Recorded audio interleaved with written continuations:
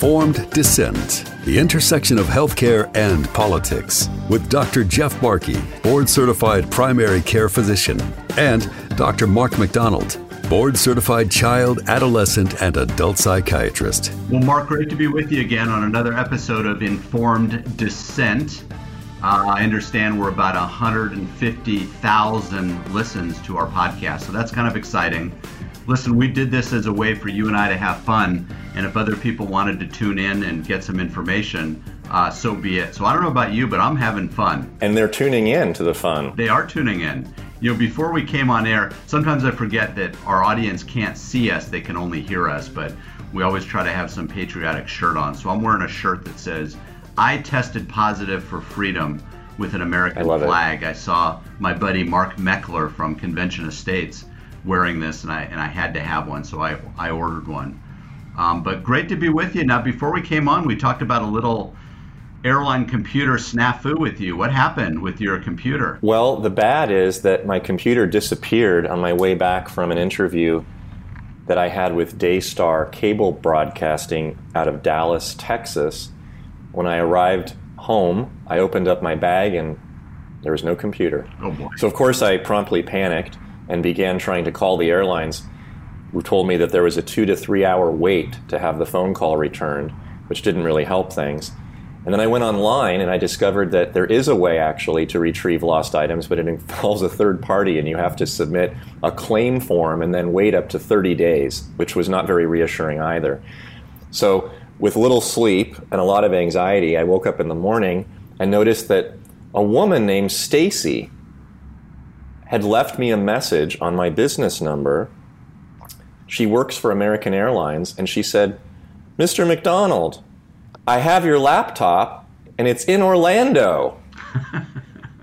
So apparently, it fell out of my bag somewhere between Dallas, Fort Worth, and Los Angeles, slid onto the floor, and was picked up on the next leg of the plane's journey on its way back east to Florida, wow, where it now rests in the Lost and Found department at the American Airlines terminal. They are going to return it to me, and I did pay a fairly hefty gift to FedEx to have it shipped back overnight so that I'll have it available to me. So you and Hunter Biden have tomorrow. something in common with your lost laptop, huh? The only thing we have in common is that the laptop was lost. But I would say that there's no the content of you with prostate. No, I should have spiced it up a little bit before I lost my laptop, because I think that the 8,462 scheduling email messages for various podcasts are about the only thing that people are going to find on it of interest, and I think they're going to fall asleep before they even get to number 30. Oh my gosh.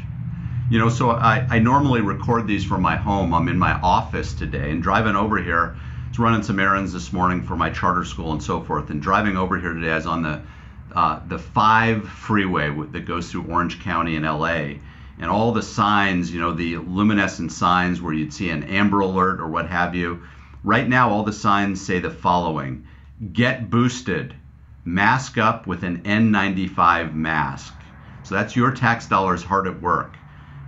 It's propaganda, isn't it? It's pure propaganda. It is false information, not an error, but actual false information paid for by the people and pushed on us by the government, who knows better. Yeah, and the whole point of it is to influence behavior, and influence behavior in an unhelpful way. Let's break down the message. Get boosted. So obviously that means get a booster shot. We are now seeing evidence that the booster shots simply are not effective against Omicron. Israel just did a study looking at a 4th booster shot, and they concluded that the 4th booster shot, forget about the 3rd, is just simply not effective against Omicron. And so, listen, I don't care if somebody wants to get vaccinated. I'm not anti-vax. Go ahead and get vaccinated if you've done the research, risks, benefits, side effects, potential injury, and you've come to the conclusion that it's right for you. But this nonsense that everybody and their mother should simply be vaccinated and boosted as a means to end this pandemic not only is inaccurate, but I think it's harmful. What should be on that sign is get treatment early, and maybe a link to earlycovidcare.org or one of the other websites that has protocols for early treatment. That's what should be on the sign, not this nonsense about wearing a mask or getting a booster shot. And then the other part is wear an N95 mask. I mean, what the hell is that all about? You know, I have a patient in the hospital now, not for COVID, for an unrelated condition. And I went to visit him last couple days, and I hadn't been in my local hospital in a long time. I didn't know what the protocol was going to be. I was a little nervous going over. I have a doctor badge that I wear. There's no star on it that says I'm vaccinated, etc. So I didn't even know if they were going to let me in. Now, fortunately, it wasn't as my mind made it up to be, and I was able to just walk in. I had just a plain surgical mask that they handed me, which is fine, and I went up and visited him. And it reminds me that my local hospital has twice a year mask fitting seminars or protocols or events that you can sign up for, and the purpose is the N95 masks come in about 4 different sizes, so they make sure you know what size, extra small, small, medium, large, extra large, and so forth. They teach you how to wear it. There's a specified way to put the mask on so you don't contaminate it, fit it around your nose, and so forth. And then equally important, there's a mechanism by which you take the mask off. So in this case, this patient was in isolation, and I was required to put isolation equipment on, an N95 mask, a gown, gloves, a little thing on your head, etc. And so I've been through the training, so I know what I'm doing. You walk in, I said hi to the patient, visited with him for 5 or 8 minutes, and then I walk out. And when you walk out, you take all the equipment off very carefully. And when you get to the mask, you take the mask off, and what you don't do with that mask is I don't slip it in my back pocket. I don't put it around my forearm. I don't take it to my car and hang it over my mirror. They have a hazardous waste bin right outside the patient room, and all this junk goes in there. And if I go back in, I get new equipment. So this idea that we should just start recommending now N95 masks for the general public with no training, with no fitting, with no instructions on how to put it on and put it off, I think is more harmful than helpful, and it's not going to really offer much benefit. And now they're even talking about children in our schools not just masking, but wearing N95 masks. And I agree with you that requiring a kid to wear a mask in school is a form of child abuse, and in my opinion, no parent should tolerate that or should allow it. And if that's what the school is doing, your kid should not be at school. What do you think, Mark? I have a friend who I went to high school with who lives in Northern Virginia, not in Loudoun County, but very close to it. And he is, of course, under the governance of the new governor, Youngkin, who won resoundingly the support of the people in the election this past fall. And when he came to power and was elected, the first day he wrote, I believe it was 8 emergency orders, one of which was we are not going to allow mask mandates in our children's schools, period. Now, within hours, his school, my friend's school, and others announced that they would reject that mandate, that they would defy it, and they would continue to require children to wear masks at school. He got together with several parents that he's been speaking with in the last year and trying to initially peaceably and respectfully argue that parents should have the right to not have their children wear masks if they so choose. He was not successful because the school cited not just the federal government and the guidelines, but the state guidelines, the authority figures saying, look, it's not up to us. It's the state governor that's requiring. It's the state health department. It's all the people that we elected. So what can we do? Well, guess what? Now, all of the people that the people elected are saying no to the mask mandates. And yet the schools, this is a private Catholic school, by the way, are still requiring them. So he's going to go to the campus with other parents this week, and he's going to threaten the school officials with a lawsuit if they either require his child to wear a mask indoors or outdoors, or ban him from school if he chooses not to wear a mask. It's an amazing act of dishonesty and disingenuousness on the part of the school to first cite authorities that tie their hands. We can't do anything about it. And now that the people have spoken, they're saying, you know what, we're just going to defy it anyway. We don't care. It's disgusting. It's abusive. I can't imagine how parents will continue to support this sort of behavior on the part of local school officials, private and public, against the will of themselves, the people, and actually the elected governor. You know, it's reminiscent of interviews with some of these Nazi guards asking why they did what they did, and the answer many times was just, we were just following orders. I was just doing what I'm told. And that's no longer an excuse. That doesn't fly with me. It doesn't fly anymore, does it? No. That's over. When you know you're directly harming children, I'm just following orders, just doesn't work. You need to be held responsible. You should be voted out of office, and parents should remove their kids, grandparents remove their grandkids from these government schools. Not only are you harming the kids physically by the mask wearing, the psychological drama that those kids are going through, but they're also being indoctrinated, which is reason enough to remove the kids from school. And until enough people stop tolerating the tyranny continues. This idea that we can comply our way out of tyranny, it's just a mask, it's just a vaccine, it's just social distancing, is ridiculous, and it's not working.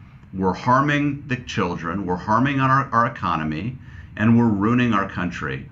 And it's time for people to peacefully protest and practice civil disobedience, in my opinion. Well, now that this sign that you were quoting earlier is announcing people need to get booster shots, which means a third or a fourth shot, and wear these surgical, no, they're not even surgical, they're really high contagion, locked, clean room masks outdoors inappropriately without training, is showing that the information that we're getting is no longer debatable, it's no longer reasonable, when twice as many people who are getting boosted are actually getting sick than those who didn't ever get a shot to begin with. And people who are wearing masks indoors and outdoors, even N95 masks, are also getting sick at higher numbers than those who aren't wearing masks. It starts to call into question the whole argument, which implodes on itself, which is that this shot is so effective. It's so effective that people who haven't received it need to go out and get it. And yet it's also so effective that those who got it twice already have to get a third and a fourth one because the first and second didn't work. You see the problem with those two arguments? They're mutually exclusive. So putting aside medicine science, putting aside politics and personal preference, the arguments that we're receiving right now are intrinsically flawed. They simply don't make any sense. And any person of any age, stripe, immigration status, political position who just thinks for a few seconds should realize that and should start to reject this nonsense and say, no more shots, no more masks, and we're pulling our children out of schools. I don't even think that this is an arguable point anymore. This isn't a partisan issue. This is just basic common sense, basic logic, and basic freedom. You're absolutely right. There's a lot of things, unfortunately, that are being advocated that make no sense. It's about as ridiculous as this notion that we should defund the police in order to reduce crime. It makes no sense at all. You know, this morning I'm reading the Epoch Times Daily Edition, and there's a long article about a Florida case where a family went to a judge to try to force the hospital to use ivermectin on a loved one that was in the ICU. Unfortunately, it didn't go their way, so they're not forcing them to do anything. But part of the article had an ad that came out a while back from the FDA. FDA, of course, is the Food and Drug Administration that's supposed to have the back of Americans, even though it's funded, 50% of the funding comes from pharmaceutical industry. And the ad, and you may have seen this because it's been around and it's been controversial. And it's an ad, it has a doctor with a horse with a stethoscope around her neck. And then it has a doctor examining a patient in a traditional exam room. And the headline is, "You are not a horse, you are not a cow. Seriously, you all, stop it." And then the subscript is, "Why you should not use ivermectin to treat or prevent COVID-19. Using the drug ivermectin to treat COVID-19 can be dangerous and even lethal." The FDA has not approved the drug for that purpose. Just yesterday, maybe it was the day before, I called in some ivermectin for a patient to a pharmacy out in Riverside. And I had a long conversation with the pharmacist. And he said, well, it depends on the condition of the patient and some of the details as to whether or not I'll dispense it. I'm like, oh, that's interesting. Is there any other drug that when I call in, you are going to make a decision based on details of the patient whether or not you'll dispense it? And he kind of changed the subject. We argued back and forth, and I gave him the dosing from one of the protocols, 0.5 milligrams per kilogram per day, which is a fairly high dose, different than what we used in the early part of the pandemic of 0.2 milligrams per kilogram per day. And finally, the pharmacist, as he heard my higher dose, he goes, oh, no. I can't dispense that dose. I'm like, well, what dose can you dispense, and would you like the patient's number? And maybe you should take care of the patient since you're making these decisions. Well, that high dose can be dangerous. Really? How long have you been a pharmacist for? I asked. He said, well, 29, 30 years. I'm like, great. Well, thank you for all the work you do. In your 29 or 30 year career, have you seen a single case of an adverse reaction other than upset stomach or diarrhea, which can happen with any medication, to ivermectin? And while we're on the topic, how about hydroxychloroquine? He said, well, I'm a retail pharmacist. I'm not a hospital pharmacist. I'm like, oh, goodness. What dose of the ivermectin will you allow me to dispense? And he gave me a number that was half what I wanted. And normally what I do is treat for about 5 days to start with. I'm like, okay, great, do that, but please give the patient enough for 10 days worth, and with one refill. He goes, oh, okay, doc, I can do that. I'm like, great. And our producers, Beth and Doc, they know this patient because they had asked me to prescribe, and we had talked about it and so forth. But this is the pharmacy, Beth and Doc, that we had to make this deal to make the pharmacist comfortable to prescribe the right amount. This is what's happening. This FDA advertisement, of course, is pure BS. That they say ivermectin can be fatal or hydroxychloroquine can be fatal, that somehow this product is a horse product, is ridiculous. Every drug we use, almost everyone can be used in animals, and almost all of them are. My daughter just took her cat to the vet, and the cat has a seizure disorder, interestingly. So the cat gets phenobarbital, little rub that you put on the back of the ear. I guess it gets absorbed. Well, phenobarbital isn't a cat anti-seizure drug. We use it with humans too. So almost everything we use on humans can also be repurposed and used in animals. So this is pure, unadulterated propaganda by one of our three-lettered industries that is not just funded by taxpayer money, but is funded by the companies that they're protecting, and that's Big Pharma. And it's unfortunate, and we need to call them out on this, and hopefully the American people are getting this message. There are a lot of people in Los Angeles that give drugs to their cats. And I have a lot of patients whose cats receive Prozac. Now, I've never heard, not once, in all my career, that Prozac is a cat medicine. Do you do therapy on cats, Mark? I do not do cat therapy, although I do know those who do. As you know, I've got two cats, one of whom is named is Winston Churchill. And Winston Churchill is our newer cat, and then we have an older cat named Tiger. And Winston Churchill is not a nice cat. Winston Churchill just absolutely destroys poor Tiger, jumps on top of her, and they get into a cat kerfuffle all the time. I was wondering if I could bring Winston Churchill in for a little therapy, because I think she's got some anger management problems that needs to be dealt with. I heard Prozac is actually quite helpful for that. Maybe we should try that. There are, I just don't know the proper dosing. There are animal chiropractors. Aren't there animal psychiatrists too? There are cat whisperers. I'm not even sure what that actual clinical designation is or what the testing parameters are in order to get your license. I think it's a somewhat vague term that allows people who have a subjective spiritual connection with animals to be able to practice freely. But I don't think there's any objective standards. So you won't be identifying as a cat psychiatrist anytime soon. I definitely will not. I think that could get me into a lot of trouble. I could be accused of spreading misinformation regarding proper medical treatment for cats. And given that I'm trained as a human psychiatrist, they might actually try to take my license away for practicing outside my scope. So speaking about your practice, update us. What are you seeing now clinically from all this COVID psychosis that's going around? Well, you know what I'm seeing very recently is, and this is a positive change, I think, is a really great degree of concerted anger and rejection of illogical and absurd recommendations, guidelines, and mandates similar to the ones that we've been talking about, particularly among younger people who were very compliant at the beginning. I spoke with a young woman in her 20s who is planning to return to school in person at the end of this month. All university campuses in California are remote right now, private and public.